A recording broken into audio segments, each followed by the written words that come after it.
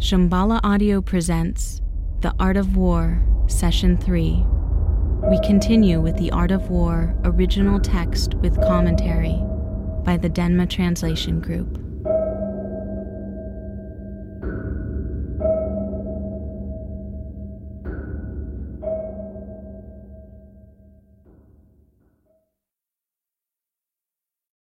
The 9 Transformations.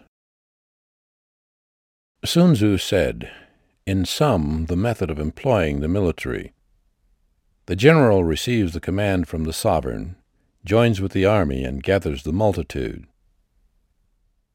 Every standard edition of the Sun Tzu contains these 2 lines. They are identical to the opening phrases of Chapter 7, but do not reproduce that passage in its entirety. They may be traces of a very early stage in the book's formation, when the place of these sentences had not yet been determined. Their presence here demonstrates the loose principles by which the Sun Tzu is structured. In spread-out ground, do not encamp. In junction ground, join with allies. In crossing ground, do not linger. In enclosed ground, strategize. In death ground, do battle. Conditions of the ground dictate the actions you can take. Spread out ground leaves you exposed to attack. Do not encamp here. The shared and ever-changing borders of junction ground require alliances with neighbors. The intense comings and goings of crossing ground make you vulnerable on every side. Hurry through it. Enclosed ground is hard to enter or leave, so you must plan carefully. Death ground is choiceless. Every activity, in life as in battle, takes place on a certain ground. Every ground suggests the response most appropriate to it. There are roads one does not follow. There are armies one does not strike. There are cities one does not attack. There are grounds one does not contest. There are commands of the sovereign one does not accept. It may seem that the military's objective is to overcome all obstacles. But there are some objectives one simply does not pursue. An enemy position may be too powerful. A ruler's orders may not be based on intimate knowledge of conditions. It is the general's responsibility to know the ground of each situation. As this shifts and changes, he must look freshly at every circumstance and make his decision. The military seeks not conquest, but victory. And so the general who comprehends the advantages of the 9 transformations knows how to employ the military. The general who does not comprehend the advantages of the 9 transformations, though knowing the form of the ground, is unable to obtain the advantages of the ground. When one orders the military but does not know the teachings of the 9 transformations, though knowing the 5 advantages, one is unable to employ people. The 5 advantages are not specified, but may refer to the 5 grounds mentioned near the start of this chapter. The 9 transformations are every possible manifestation of things, the general's treasury of knowledge. The world is in constant change, yet at each moment it appears as a particular quality, form, or shur. Knowing these, you can successfully employ the military. Not knowing these, any other knowledge becomes powerless. If you do not also have the ability to transform endlessly, even the advantages of the 5 grounds become an inferior knowledge that will only restrict you. Therefore, the plans of the wise necessarily include advantage and harm. They include advantage. Thus one's service can be trusted. They include harm. Thus adversity can be undone. Therefore, subdue the feudal lords with harm. Occupy the feudal lords with tasks.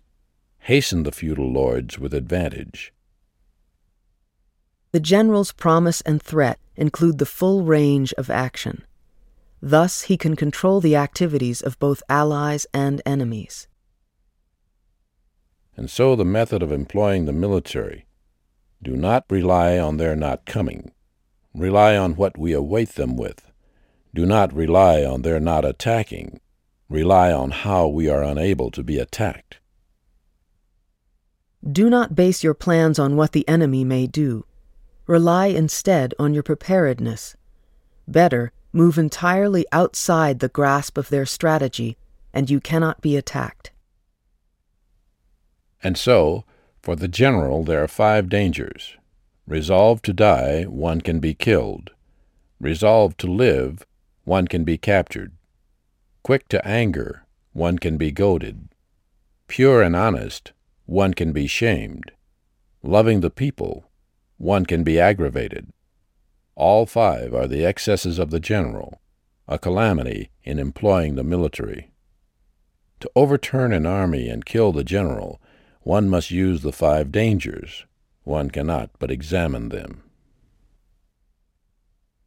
Willing to die for his cause, being pure and honest, loving the people, even virtues become vulnerabilities when taken to an extreme. The general's fixation offers an easy means to turn his energy back upon him.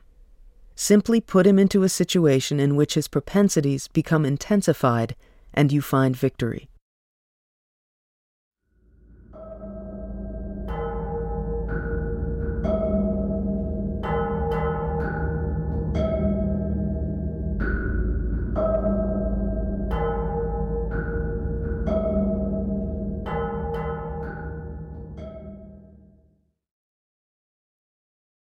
Moving the army. Sun Tzu said, "In sum, positioning the army and scrutinizing the enemy." The chapter addresses each of these 2 topics in turn. Taking position concerns finding places that maximize your strength. Scrutinizing the enemy explains how to gain knowledge of your adversary's conditions by examining the phenomenal world. Scrutinize is the word used for traditional physiognomy, the reading of someone's character from his or her face. In crossing mountains, hold to the valleys. Look out at life ground and take a high position. Battle downhill. Do not ascend. This is positioning the army in mountains. Mountains are difficult to cross, as they are full of dangerous and quick-changing shur. Enter only if you can obtain secure ground. In crossing water, one must distance oneself from it. When the invader approaches across water, do not meet him in the water. To order a strike when he is half across is advantageous. When wishing to do battle, do not go close to the water to meet the invader. Look out at life ground and take a high position. Do not go against the current. This is positioning the army by water. Water makes for slow crossing, and one remains vulnerable for a considerable time. Take advantage of its ability to disorder the enemy's army. In crossing salt marshes, be sure to leave quickly. Do not linger. If one encounters an army in the midst of a salt marsh, hold to the water grass and keep one's back to the trees. This is positioning the army in salt marshes. Salt marshes are unpredictable. Ground you might consider unreliable in other settings could be your best defense. On plains, take a position on level ground. Keep the high to the right and back. In front, death. Behind, life. This is positioning the army on plains. Plains are open and easy, exposed in every direction. Rely on whatever advantages the terrain may offer, keeping the way clear for escape. All 4 are the advantages of the army, how the Yellow Emperor was victorious over the 4 emperors. In early mythology, the Yellow Emperor is the creator of warfare, defeating the emperors of the 4 directions. Like the 4 emperors, there are 4 kinds of terrain considered here. The ground of any situation, whether physical or psychological, has particular characteristics. These suggest certain cautions. The general's strength is limited. he positions his troops in relation to the terrain, seeking powerful shi that will magnify their force. In sum, the army likes the high and hates the low, values yang and disdains yin, sustains life and takes a position in the solid. This is what is meant by surely victorious. The army is without the 100 afflictions. Yang is light, open, active, and forceful. Yin is its complement. The victorious army retains the advantage of position, maintains its health, and remains firmly encamped, drawing strength from the environment. In hills and dikes, take a position in yang. Keep them to the right and back. This is the advantage of the military, the assistance of the earth. By remaining above the enemy, you battle down. This is using the naturally occurring conditions of the ground to protect your forces. When it has rained upstream, the stream's flow intensifies. Stop fording. Wait for it to calm. Some conditions take time to run their course before they are favorable to your movement. If you face a surge of enemy force, it may be best to let it subside before acting. When crossing heavenly ravines, heavenly wells, heavenly prisons, heavenly nets, heavenly sinkholes, and heavenly fissures, one must quickly leave them. Do not go near. When I am far from them, the enemy is near them. When I face them, the enemy has his back to them. The particulars of these forms of ground are unknown to commentators. The dangers they conceal are clearly unworkable, however great the general. Simply leave them. Take position so that you direct the enemy into them. When alongside the army are defiles, ponds, reeds, small forests, and dense vegetation that can conceal people, search these carefully and repeatedly. They are where the devious take position. Confusion, murk, and haze, lack of clarity of any kind, are perfect hiding places for the devious, as they interfere with your clear sight. When the enemy is near and still, he is relying on the steep. When the enemy is far and provokes battle, he wishes the other to advance. He is occupying the level and advantageous. This chapter has discussed responses to various types of ground. These lines mark a transition into its second part, which addresses scrutiny, reading enemy conditions from evidence in the phenomenal world. The enemy's positioning reveals their intention. In each case, they seek to engage you from configurations of shi that are disadvantageous to you. Many trees move. He is approaching. Many obstacles and thick grass. He is misleading us. Birds rise up. He is concealing himself. Animals are startled. He is launching a total assault. Trees, plants, birds, and beasts represent the fourfold division of the Chinese natural world. Because all its parts are connected, the environment around the enemy contains invaluable messages of their activity. By reading this environment, you are reading their designs. Dust is high and sharp. Chariots are approaching. It is low and wide. The infantry is approaching. It is dispersed and wispy. The firewood gatherers are approaching. It is scattered here and there. He is encamping his army. Even the dust speaks. This is not book knowledge. This is not even knowledge of the extraordinary and orthodox. This is a scout's observations from the field. Since anything that occurs affects everything around it, the smallest phenomenon leads you to the complete view. This is true from scout's knowledge to the general's total vision. His words are humble and his preparations increase. He will advance. His words are strong and his advance is forced. He will retreat. Light chariots come out first and take a position on the flank. He is deploying. He is not in difficulty, yet requests peace. He is strategizing. They rush out to deploy. He has set the moment. Half of them advance. He is luring you. Having read the opposing general through his effect on vegetation, animals, and dust, now we read him through his words and deeds. But his actions may not directly represent his intentions.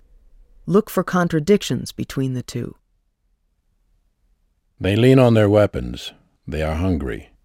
Those who draw water drink first. They are thirsty. They see advantage but do not advance. They are tired. These are indications of increasing devastation. First come signs of hunger, thirst, tiredness, exhaustion of the body. They are apparent as soon as military decorum and procedures are not followed. Thus the importance of maintaining the orthodox and of noting the enemy's apparently trivial deviations from it. Birds gather. It is empty. They call out at night. They are afraid. The encampment is disorderly. The general has no weight.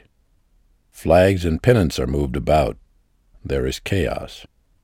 Officers are angry. They are fatigued. They feed grain to their horses and eat meat. The army does not hang up their water pots, and they do not return to their quarters. The invaders are exhausted. Next are signs of disorder in the encampment, which reach an extreme in frenzied consumption. All regulations governing conduct and supplies are abandoned. He repeatedly and soothingly speaks to his men in measured tones. He has lost the multitude. There are many rewards. He is in distress.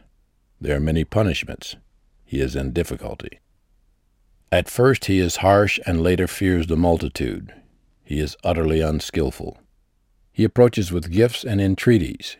He wishes to rest. The military is wrathful and faces one for a long time without either engaging or withdrawing. One must carefully examine this.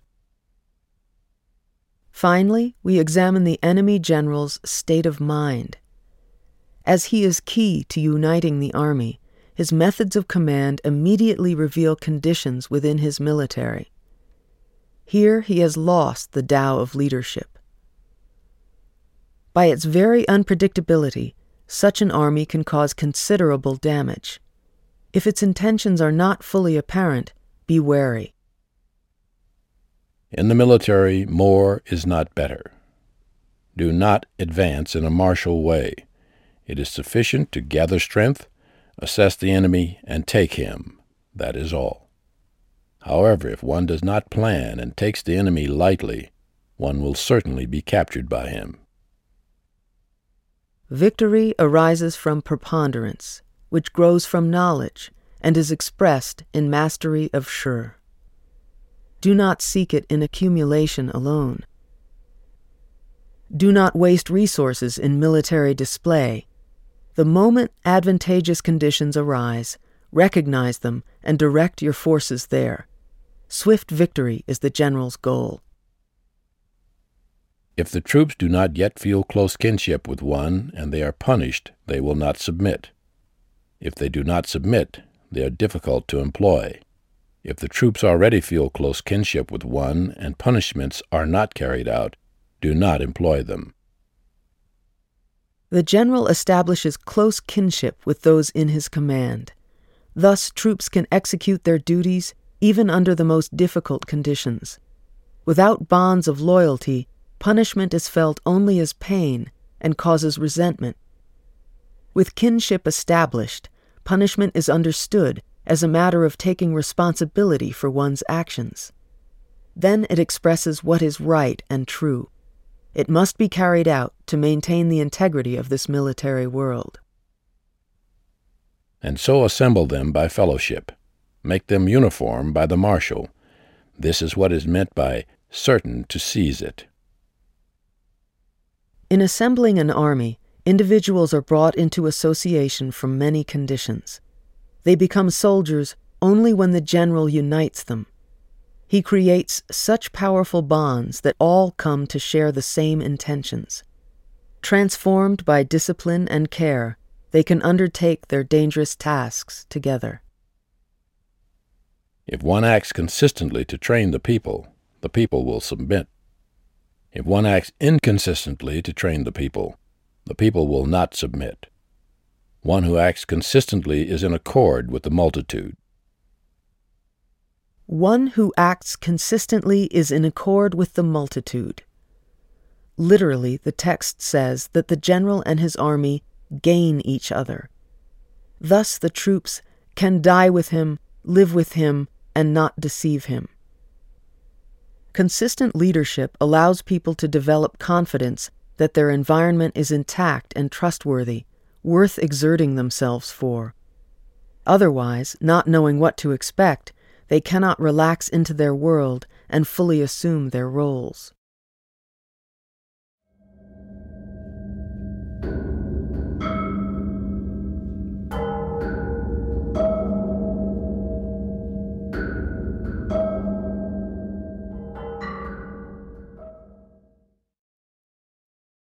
Forms of the earth. Sun Tzu said, "The forms of the earth: open, hung, stalled, narrow, steep, and distant." Although terrain is also discussed in other parts of the text, these 6 forms of earth are unique to this chapter.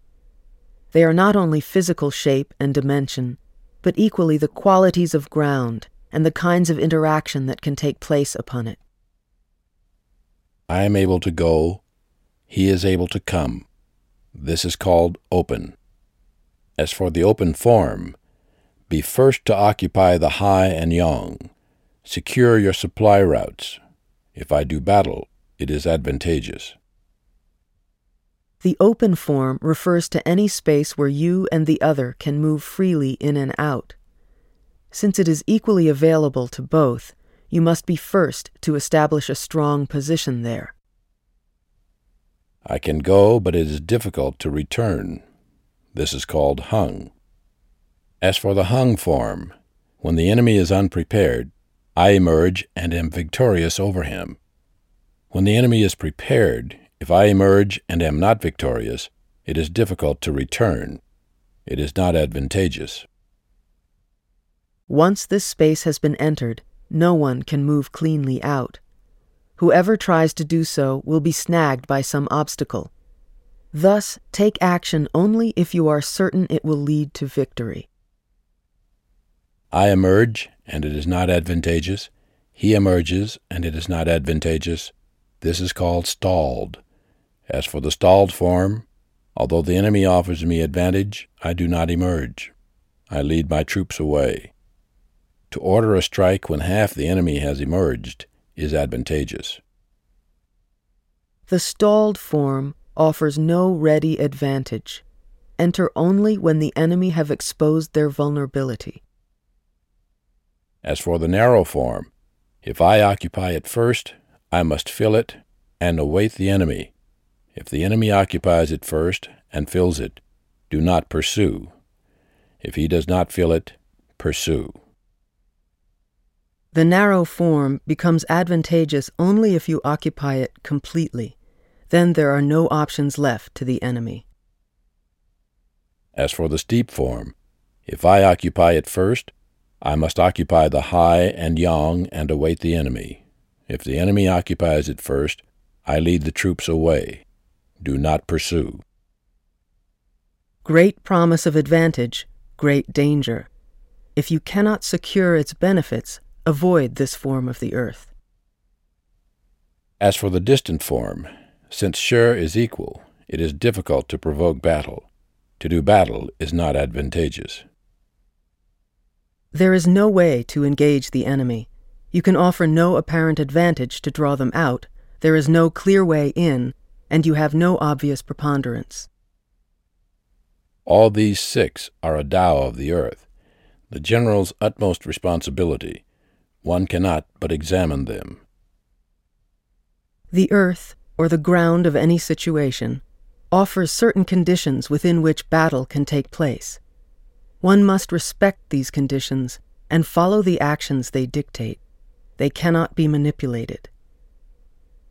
The ground of conflict is shared, and these 6 forms of the earth belong to no one.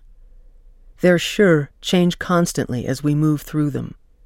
Thus, the narrow can become the steep, which can become the distant. These forms of shur can be discerned in any situation. These are called a Tao of the earth, standing for the countless ways the earth takes form and human beings join with it to form shur. It is the general's responsibility to know them all. This is not done by knowing just these 6, nor by knowing every possible one, but by seeing how this knowledge forms a whole. And so in the military there is driven off, the bow unstrung, dragged down, the mountain collapsing, chaos, and routed. All these 6 are not a calamity of heaven. They are the excesses of the general. Battle occurs in a particular ground, but it is the general who determines what takes place there. If he does not fulfill his proper role, he brings heaven-like calamity upon his forces. Now shur is equal, and he uses 1 to strike 10. This is called driven off. 2 forces have equal advantage of the earth. If the general sets his smaller force against the enemy's larger, he will be put to flight. The troops are strong and the officers weak. This is called the bow unstrung. Strong forces without leadership are a weapon without a trigger. The officers are strong and the troops weak. This is called dragged down. Even the strongest officers cannot hold up weak troops. A great officer is wrathful and does not submit. When he encounters the enemy, he is filled with rancor and does battle on his own. The general does not know his ability. This is called the mountain collapsing. An officer's fierce wrath turns to rage in the face of battle, bringing down the army with him. His general had no knowledge of this propensity. The general is weak and not strict. His training and leadership are not clear. The officers and troops are inconstant. The formations of the military are jumbled. This is called chaos. When the general does not lead, the army cannot follow. All becomes confusion. The general cannot assess the enemy. With the few, he engages the many. With the weak, he strikes the strong. The military is without elite forces. This is called routed. Without knowledge of the enemy, the general commits catastrophic errors. All is lost. All these 6 are a Tao of defeat, the general's utmost responsibility. One cannot but examine them. Like the forms of earth, these 6 are a Tao. Taken as a whole, they represent the multiplicity of ways in which the general will be defeated before battle ever takes place. He must know the dangers of them all. Now forms of the earth are an assistance to the military. Assess the enemy and determine victory. Appraise the steep and level, the far and near. This is a Tao of the superior general. One who knows these and employs battle is certainly victorious. One who does not know these and employs battle is certainly defeated. These are 3 kinds of knowledge that the general possesses. He discerns the true forms of earth, and their assistance arises naturally for him. He sees the strength and weakness of his enemy and their leadership. He can read the shur of varied landscapes and circumstances. Knowing these as a Tao brings victory. And so, when according to the Tao of battle there is certain victory and the ruler says, "Do not do battle," one can certainly do battle. When according to the Tao of battle there is no victory and the ruler says one must do battle, one cannot do battle. The sovereign chooses the general for his ability to attain victory. Final judgment about doing battle is the general's responsibility alone. That determination arises from his full knowledge of battleground conditions, where advantage constantly transforms and shifts. Respecting the ruler's confidence, discerning the present moment, and trusting his judgment, the general finds victory. And so he advances, yet does not seek fame. He retreats, yet does not avoid blame. He seeks only to preserve the people, and his advantage accords with that of the ruler. He is the treasure of the state. The general remains attuned to the vision of the sovereign and the welfare of the people. Thus he is not confused by praise, blame, or reputation. As nothing can prevent him from proper action, he keeps to victory by taking whole. He looks upon the troops as his children. Thus they can venture into deep river valleys with him. He looks upon the troops as his beloved sons. Thus they can die together with him. United in profound kinship with their general, the troops respond with uncompromising loyalty. They will obey every order. They will accompany him anywhere, into grave danger, into death. He is generous, yet unable to lead. He is loving, yet unable to give orders. He is chaotic and unable to bring order. They are like spoiled children. They cannot be employed. By themselves, virtues such as kindness or love are ineffective means of leadership. They must be fully joined to clear discipline before they foster a natural hierarchy of things. The general must be soft and hard, a proper yes and a proper no. Only then can his army arise in order. Knowing my troops can strike, yet not knowing the enemy cannot be struck, this is half of victory. Knowing the enemy can be struck, yet not knowing my soldiers cannot strike, this is half of victory. Knowing the enemy can be struck, knowing my soldiers can strike, yet not knowing that the form of the earth cannot be used to do battle, this is half of victory.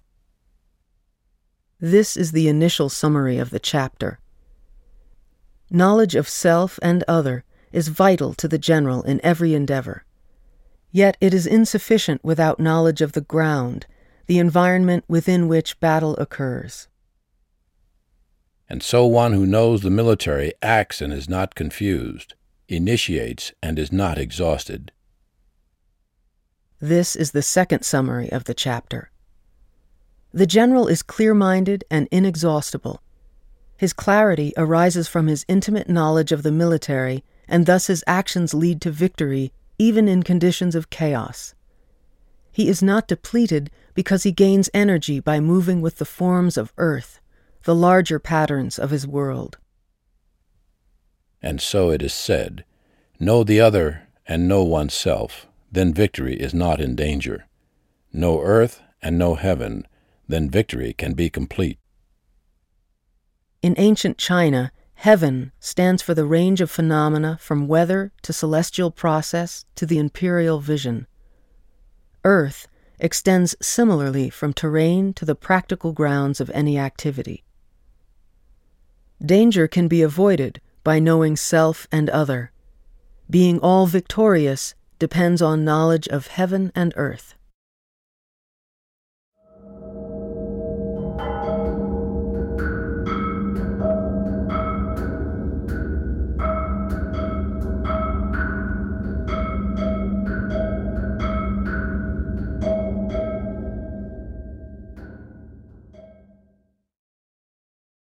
The 9 Grounds.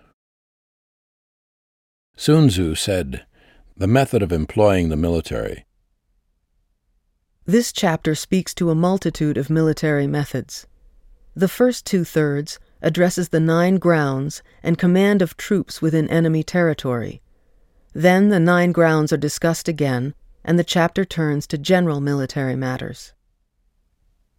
There is dispersed ground, light ground, contested ground, connected ground, junction ground, heavy ground, spread out ground, enclosed ground, and death ground. The feudal lords battle for this ground. This is dispersed. All parties consider this ground important, and there are no means to gain easy advantage. Do not fight over it. I enter another's ground, but not deeply. This is light.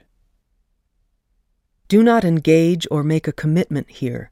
The sure is not yet favorable. If I obtain it, it is advantageous. If he obtains it, it is also advantageous. This is contested. Since anyone can benefit from possessing this ground, your enemy will surely want it. Prevent this. Use care in initiating an attack. I am able to go. He is able to come. This is connected. Because this ground is equally available to all, everyone is vulnerable. Cross only if you are well protected. Establish ties where it is possible. Where the grounds of three feudal lords meet, the one who arrives first will obtain the multitudes of all under heaven. This is junction. This boundary is shared, and each of the three parties has a home base nearby. If you are first to establish yourself strongly, you can dominate all. This will require allegiances. I enter another's ground deeply, with many walled cities and towns at my back.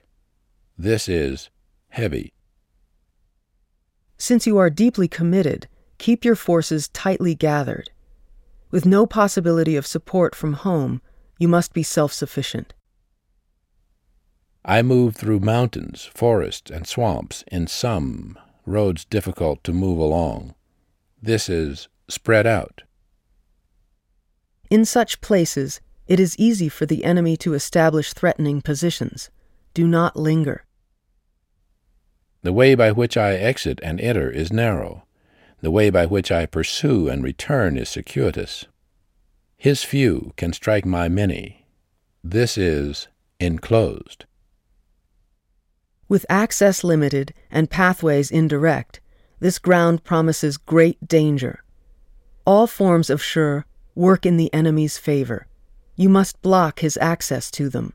Only careful planning will see you out. If quick, I survive. If not quick, I am lost.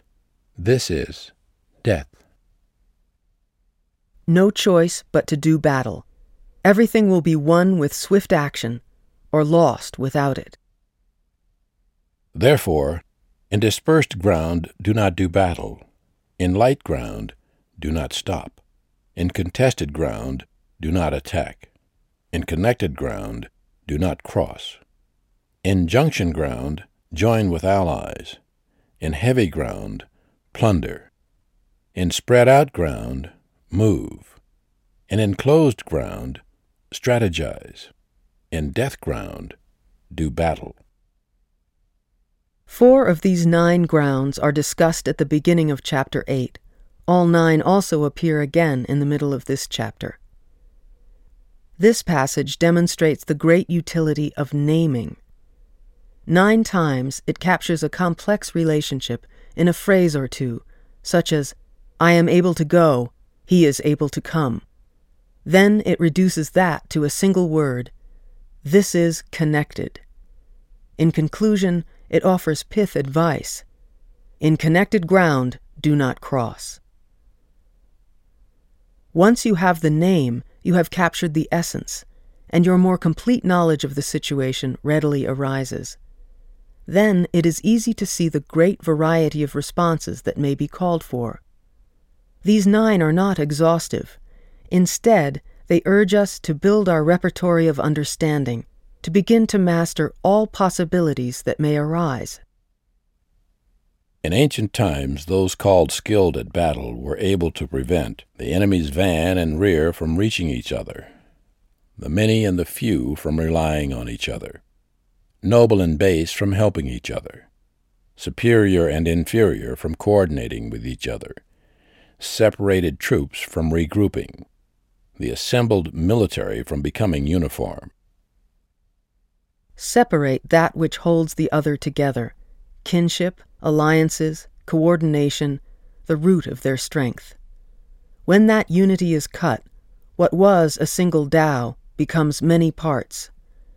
Thus, one skilled in battle cuts down the enemy's strategy. If it accords with advantage, then act. If it does not accord with advantage, then stop. Advantage is anything that brings victory. For the sage commander, there is no other motivation to action. Dare one ask, the enemy amassed and in good order is about to approach. How do I await him? I say, seize what he loves, and he will heed you. Do not confront the enemy in their strength, but seize something they hold dear. Their force is useless here.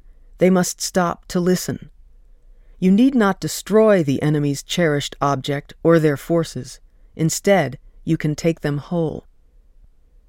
Anything you cherish makes you vulnerable.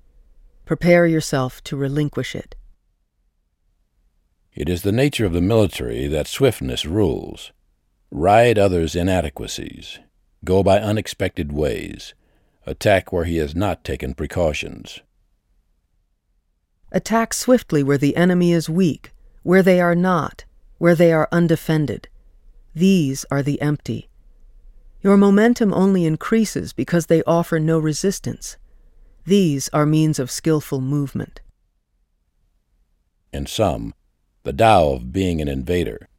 Enter deeply, and one is concentrated. The defenders do not subdue one. Plunder rich countryside. The three armies have enough to eat. Carefully nourish and do not work them. Consolidate chi and accumulate strength. Move the military about and appraise one's strategies. Be unfathomable. Hostile ground heightens your focus. Cut off from home support, you take nourishment from the enemy. Such supply lines cannot be severed. Use the threat surrounding you to stay gathered and sustain your troops.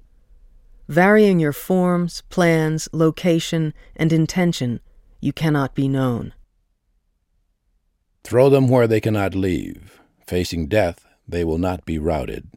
Officers and men facing death, how could one not obtain their utmost strength? When military officers are utterly sinking, they do not fear. Where they cannot leave, they stand firm.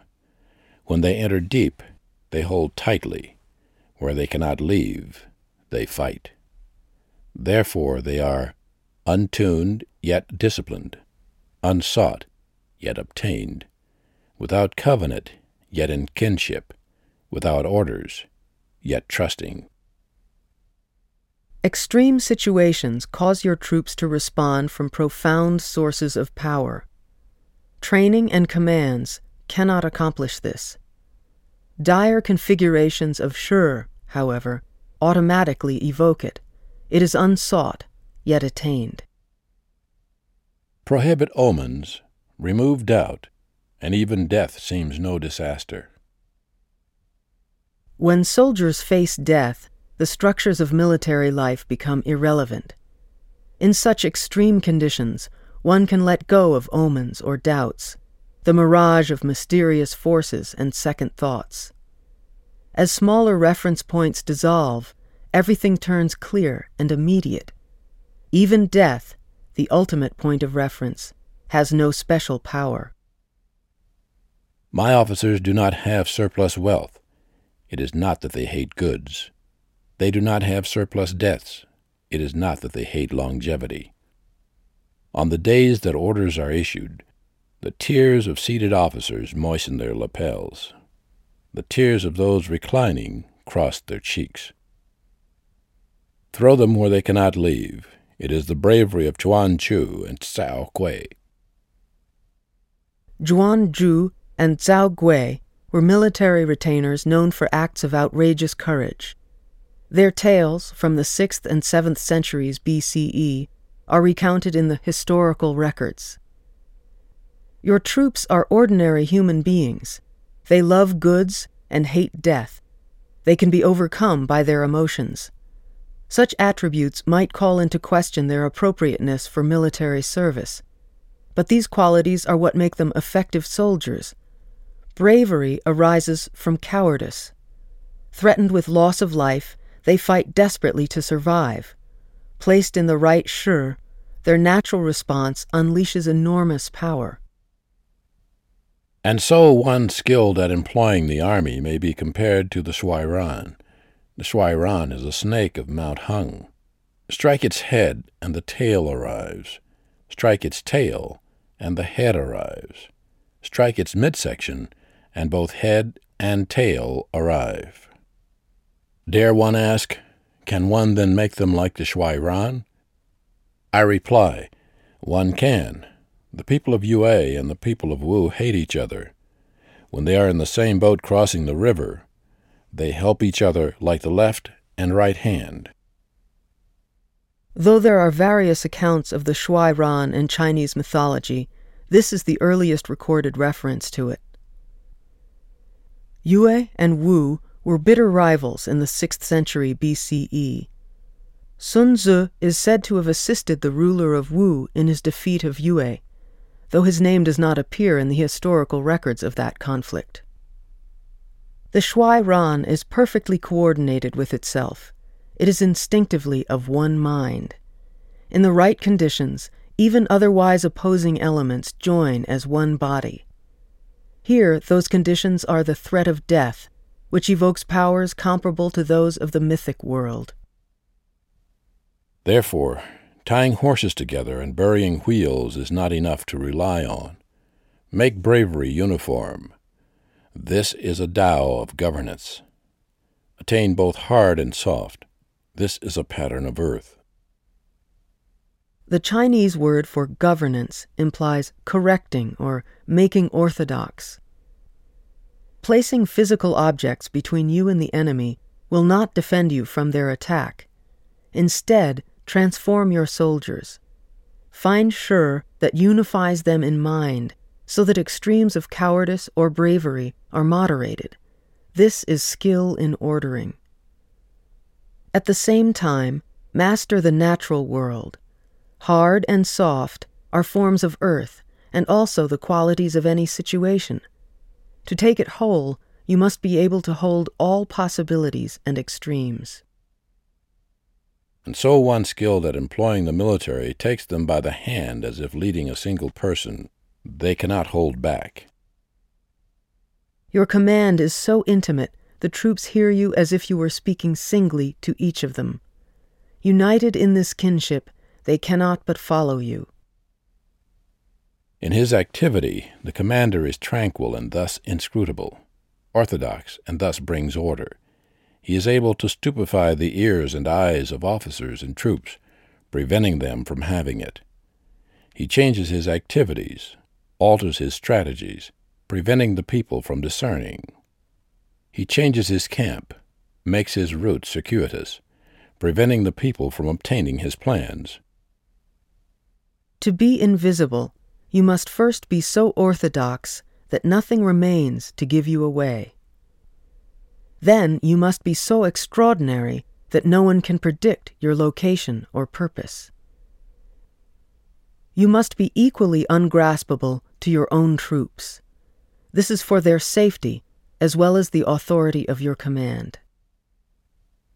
The leader sets the time of battle with them, like climbing high and removing the ladder. The leader enters with them deep into the land of the feudal lords, pulling the trigger. Like driving a flock of sheep, he drives them there, he drives them here. No one knows where they are going. He gathers the multitude of the three armies and throws them into the defile. This is what is meant by the activity of the commander. The general is responsible for victory. Thus he throws his troops into circumstances that realize their greatest strength, setting the moment of its release. They must be allowed no knowledge of these conditions. They can have no choice but to follow him. In times of extreme peril, such decisive action is not only effective, it may be one's only means of survival. Success depends on the troops' utter loyalty.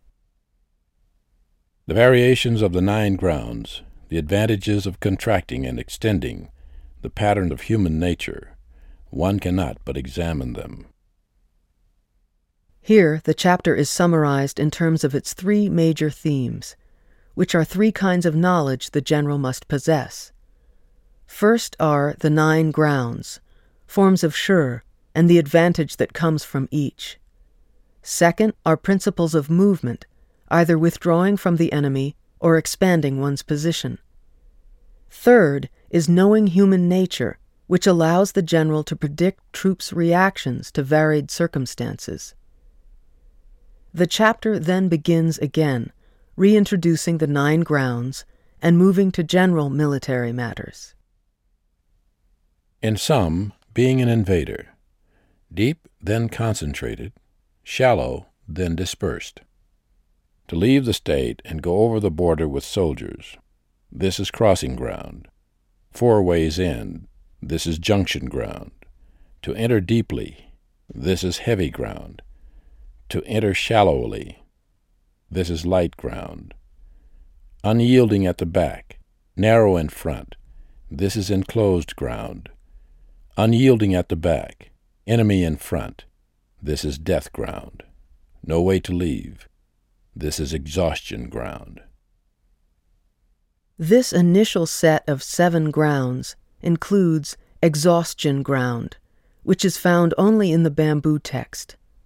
Of these 7, 5 are included among the following set of 9. Therefore, in dispersed ground I will unify their will. In light ground I will make them come together. In contested ground I will keep them from lingering. In connected ground I will make firm my ties. In junction ground I will be careful of what I rely on. In heavy ground I will hasten to bring up my rear. In spread out ground I will advance along his roads. In enclosed ground I will block the gaps. In death ground I will show them that we will not live. These 9 grounds are identical to those presented at the start of this chapter. The pith instructions from that section are rendered here with somewhat varied emphases. And so the nature of the feudal lords. When enclosed, they resist. When there is no holding back, they fight. When overcome, they follow. Creating barriers intensifies the space that they enclose. The enemy hardens their position. When all alternatives are closed off, the enemy's resistance turns into battle. Then they will go along with you only after having been thoroughly overcome. Therefore, not knowing the strategies of the feudal lords, one cannot ally with them.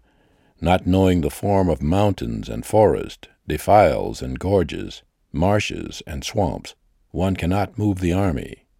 Not employing local guides, one cannot obtain the advantage of the ground. Not knowing one of these 4 or 5, one is not the military of the kings and overlords. Kings were the rulers of states in the 4th and 3rd centuries BCE. Overlord was the title of several rulers who briefly established hegemony over the others. The first 6 lines appear verbatim in Chapter 7, suggesting that this part of the chapter is especially loose in organization. The passage reiterates the importance of knowledge to any form of action. The final 2 lines, however, show that it is necessary to possess all these types of knowledge, transforming this section from a list of observations to a list of essentials. The military of those kings and overlords, if they attack a great state, then its multitude is unable to gather together. Their awesomeness spreads over the enemy, and his allies cannot assemble. Therefore, do not contend for allies in all under heaven. Do not cultivate balance in all under heaven. Trust in self-interest. Spread one's awesomeness over the enemy. Thus his state can be seized, and his walled cities can be made to submit. Your great power prevents the enemy from forming a cohesive unit or joining with their peers. Thus you attack their alliances. The overlords obtained hegemony through the careful balancing of allies and enemies. Work instead from your own power to overawe, drawing the other fully into your world. This is victory, which comes always from the larger reference point. Without methods rewards, without proper orders, bind the multitude of the three armies, as if leading a single person. Bind them with deeds, do not command them with words. Bind them with harm, do not command them with advantage. Mire them in the ground of extinction, and still they survive. Sink them in death ground, and still they live. Now the multitude is sunk in harm, yet still they are able to make defeat into victory. Without resort to hope and fear, consistency or kindness, discarding all conventions of leadership, the general binds the troops to him. He relies not on words, but on action that cuts to the bone, bypassing concept and kindness. Thrown into the certainty of death, his troops transform hopelessness into victory. And so conducting the affairs of the military lies in carefully discerning the enemy's purpose. Concentrate strength in one direction. Go 1,000 li and kill his general. This is what is meant by skillful deeds. If you know the enemy's purpose, you can find their vital point. Focus your energy there and strike. Thus, you can end the conflict with a single blow, even from a great distance. You need not destroy their goods or people. This is taking whole. Therefore, on the day the policy is initiated, close the passes and break the tallies. Do not let their emissaries pass. Hone it in the upper court in order to fix the matter. In ancient China, a messenger from the field proved his genuineness by producing the other half of a wooden tally, which had previously been split between commander and sovereign. Here all tallies are destroyed. The moment war is declared, abruptly change the protocols of diplomatic relations. Secure your boundaries and plan at the highest level. When the enemy opens the outer gate, one must quickly enter. Make what he loves the first objective. Hide the time of battle from him. Discard the ink line and respond to the enemy in order to decide the matter of battle. Therefore, at first be like a virgin. The enemy opens the door. Afterward, be like an escaped rabbit. The enemy will be unable to resist. The ink line is the equivalent of the carpenter's chalk line. It is snapped to ensure that marks are drawn straight. When obstacles disappear during battle, move quickly to seize the crucial goal. Prevent the enemy from re-establishing equilibrium. At this point, you must discard the even measures that have been essential to your process so far, and respond to whatever form the enemy offers. Just as water determines its movement in accordance with the ground, the military determines victory in accordance with the enemy. Innocence disarms. Swiftness is victorious.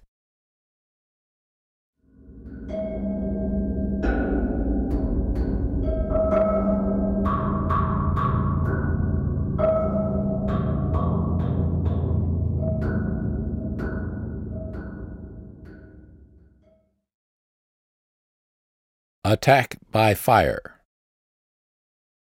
Sun Tzu said, "In sum, there are 5 attacks by fire. The first is called setting fire to people. The second is called setting fire to stores. The third is called setting fire to baggage trains. The fourth is called setting fire to armories.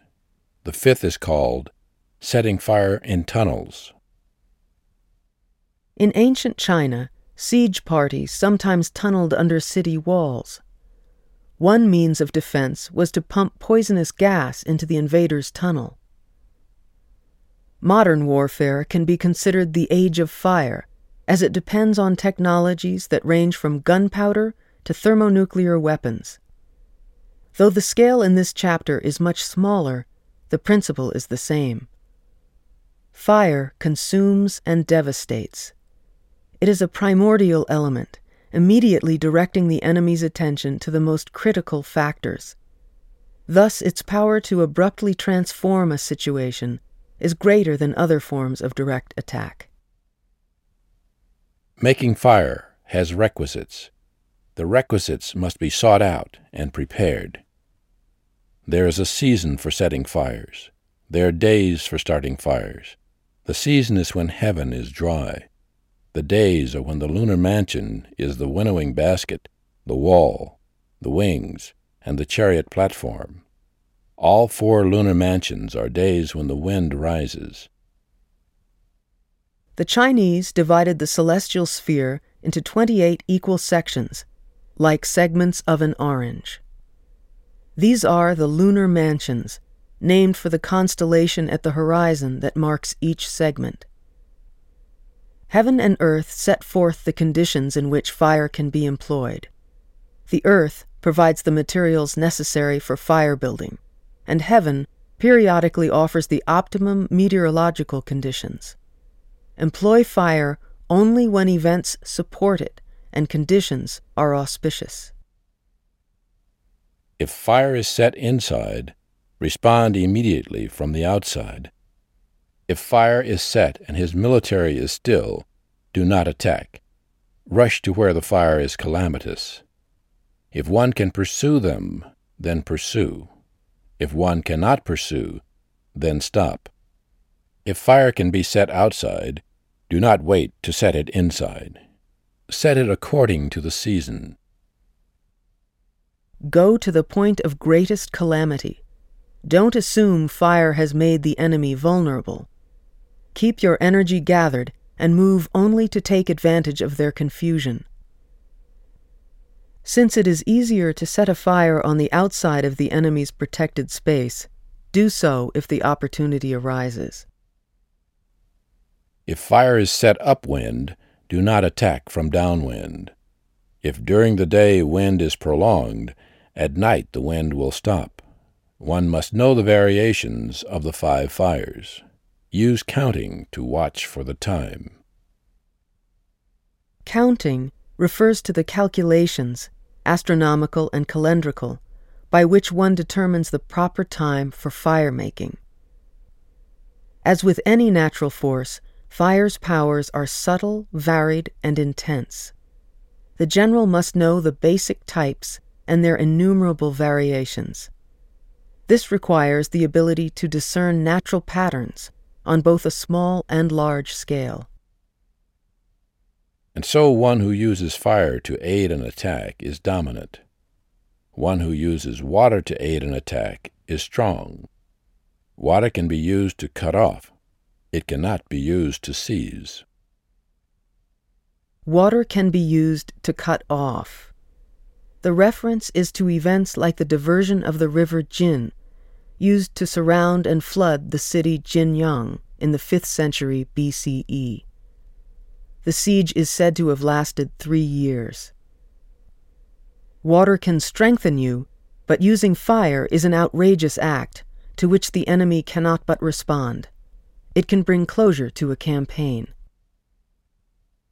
Now battle for victory. Attack and attain it. But if one does not follow up on the achievement, it is inauspicious. One's fate is wealth flowing away. Thus it is said, the enlightened ruler contemplates it, the good general follows up on it. When you have committed to extreme action, be prepared to take advantage of the chaotic conditions you create. Winning on the battlefield is an initial step toward victory. Unless you can extend this achievement, its value is lost. This depends both on the enlightened ruler's vision and on his general's ability to bring it to fruition. If it is not advantageous, do not act. If it is not attainable, do not employ troops. If it is not in danger, do not do battle. Victory is the general's goal. Do not engage in military activity if no benefit will accrue from it. The ruler cannot raise an army on account of wrath. The general cannot do battle on account of rancor. If it accords with advantage, then employ troops. If it does not, then stop. Wrath can return to joy. Rancor can return to delight. An extinguished state cannot return to existence. The dead cannot return to life. Thus the enlightened sovereign is careful about this. The good general is cautious about this. These are a dial of securing the state and keeping the army whole. The nature of most polarities is that they are reversible. These include like and dislike, or the extraordinary and orthodox, which turn quickly each into the other. Life and death succeed each other, like the waxing and waning moon.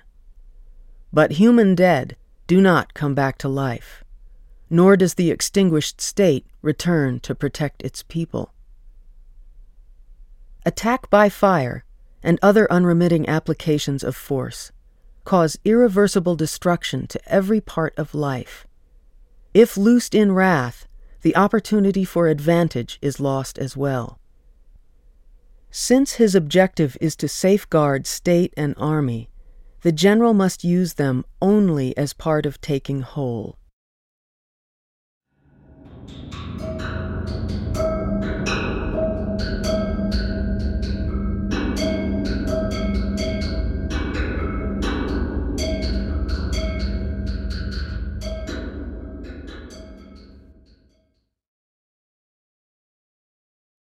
Employing spies. Sun Tzu said, "In sum, when raising 100,000 soldiers and setting out on a campaign of 1,000 li, the expenses of the 100 clans and the contributions of the nation are 1,000 gold pieces a day. Inner and outer are disturbed. People are exhausted on the roads. 700,000 households are unable to manage their affairs." Virtually all these phrases are also found in Chapter 2's critique of the costs of war. They demonstrate the way this text is assembled from a pool of shared terms and concepts. Responding to conflict with massed aggression is severely damaging to one's world, from immediate concerns to international relations. On guard against them for years to contend for a single day's victory, yet by begrudging rank and the reward of 100 gold pieces, he does not know the nature of the enemy. He is utterly inhumane. He is not the general of the people. He is not the assistant of the ruler. He is not the ruler of victory. Each day the army is in the field costs 1,000 gold pieces. Yet real knowledge of the enemy can give you victory in a day. Such knowledge can only be obtained through spies. The general may be reluctant to employ spies. He must honor them with the same reward and rank as his bravest soldiers. This may seem like compromising the integrity of the military. Yet in adopting that view, he prolongs the destruction of human life, undermines his sovereign's power, and fails to attain victory.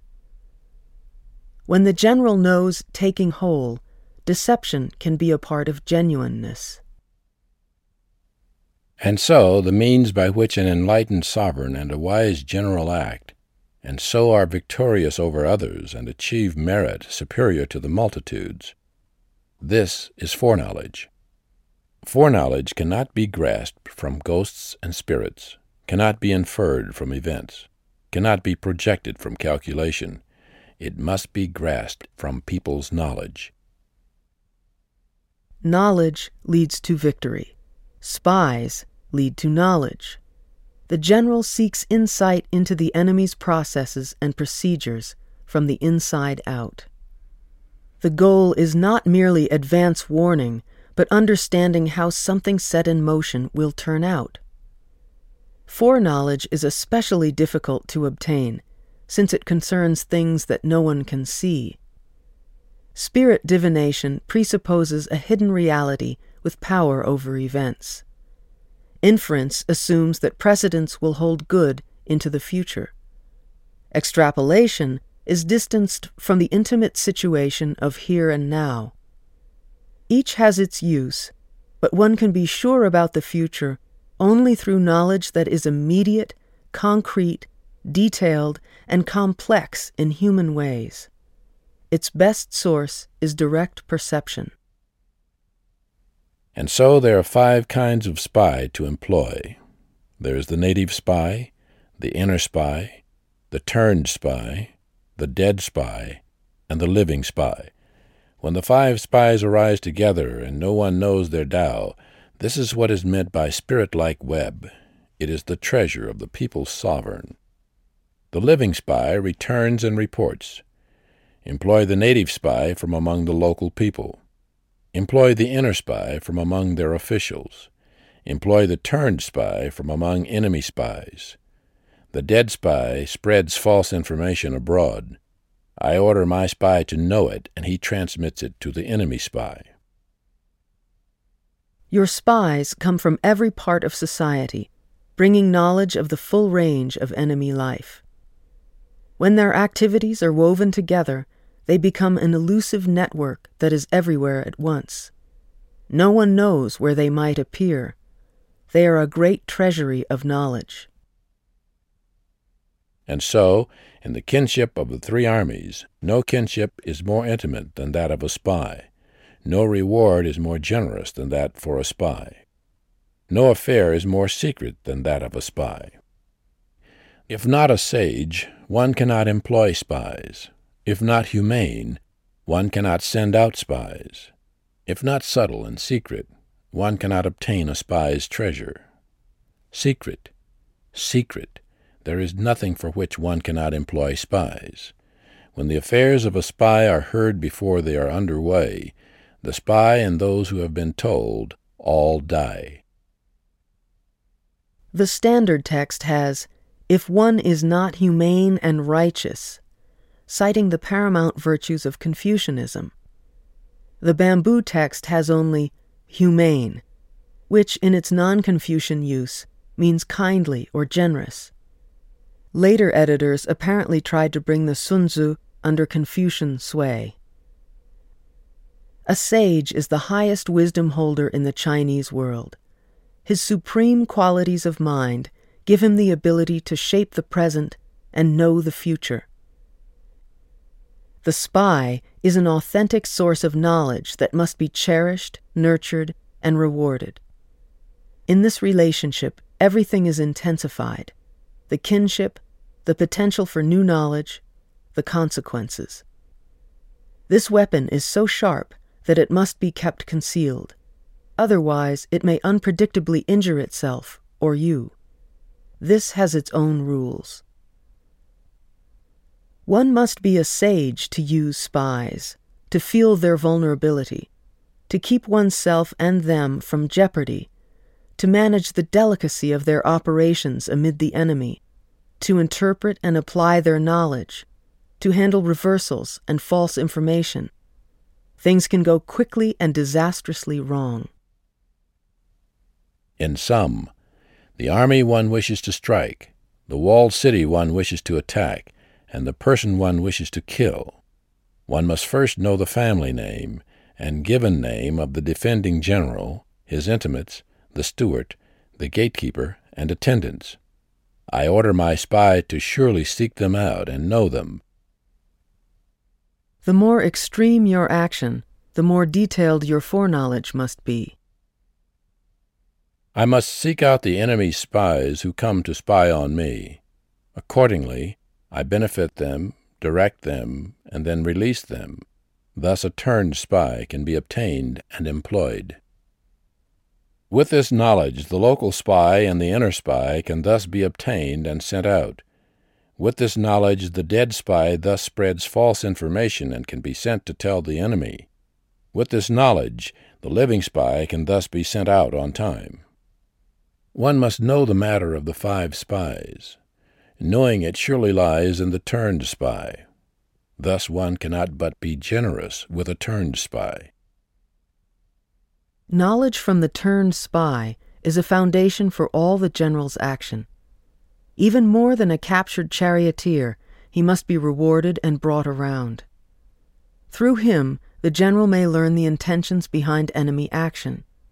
Thus, he can direct the activities of all other spies, defeating the enemy by cutting down their strategy. Directing the turned spy requires particular attention. He has already once betrayed his lord, and he may betray you as well. You must be most intimate with him. In usual circumstances, the general holds firm the boundaries. Here he is sending people behind enemy borders and welcoming others within his own. The general, then, must be able to maintain or cross boundaries without regard to how others see them. He is beyond predictability, holding a vision that is invisible until the result shows victory. Like forms of esoteric knowledge, spying can be dangerous, unappealing, shifty, and profound. It must be kept secret. When Yen arose, Yi Zhi was in Xia. When Zhou arose, Liu Ya was in Yen. According to legend, Yi Zhi and Liu Ya were noble ministers who betrayed their evil rulers to virtuous invaders. The Sun Tzu is arguing that these men of highest reputation were in fact turned spies. This interpretation has not been accepted by later Confucian readers.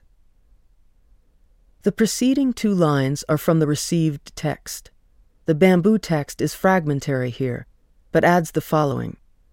When Yen arose, Su Qin was in Qi. The figure of Su Qin appears in legends of persuasion and betrayal from the years around 300 BCE. Tradition made Sun Tzu a contemporary of Confucius, 551 to 479, but most scholars now date the principal assemblage of his lineage text to sometime in the 4th century BCE. The presence of someone like Su Qin implies either a later date for its compilation, the continuing permeability of its boundaries after the mid-300s, or both. Only if the enlightened ruler and wise general can use people of superior knowledge as spies will they surely achieve great merit. These are essentials of the military. The three armies rely on them and act. Superior knowledge is difficult to attain. It depends on people like Yi Zhi or Liu Ya, who can keep their competing alliances separate and maintain the consistency of their disparate realms. Knowledge is the basis for any action. Superior knowledge will assure victory.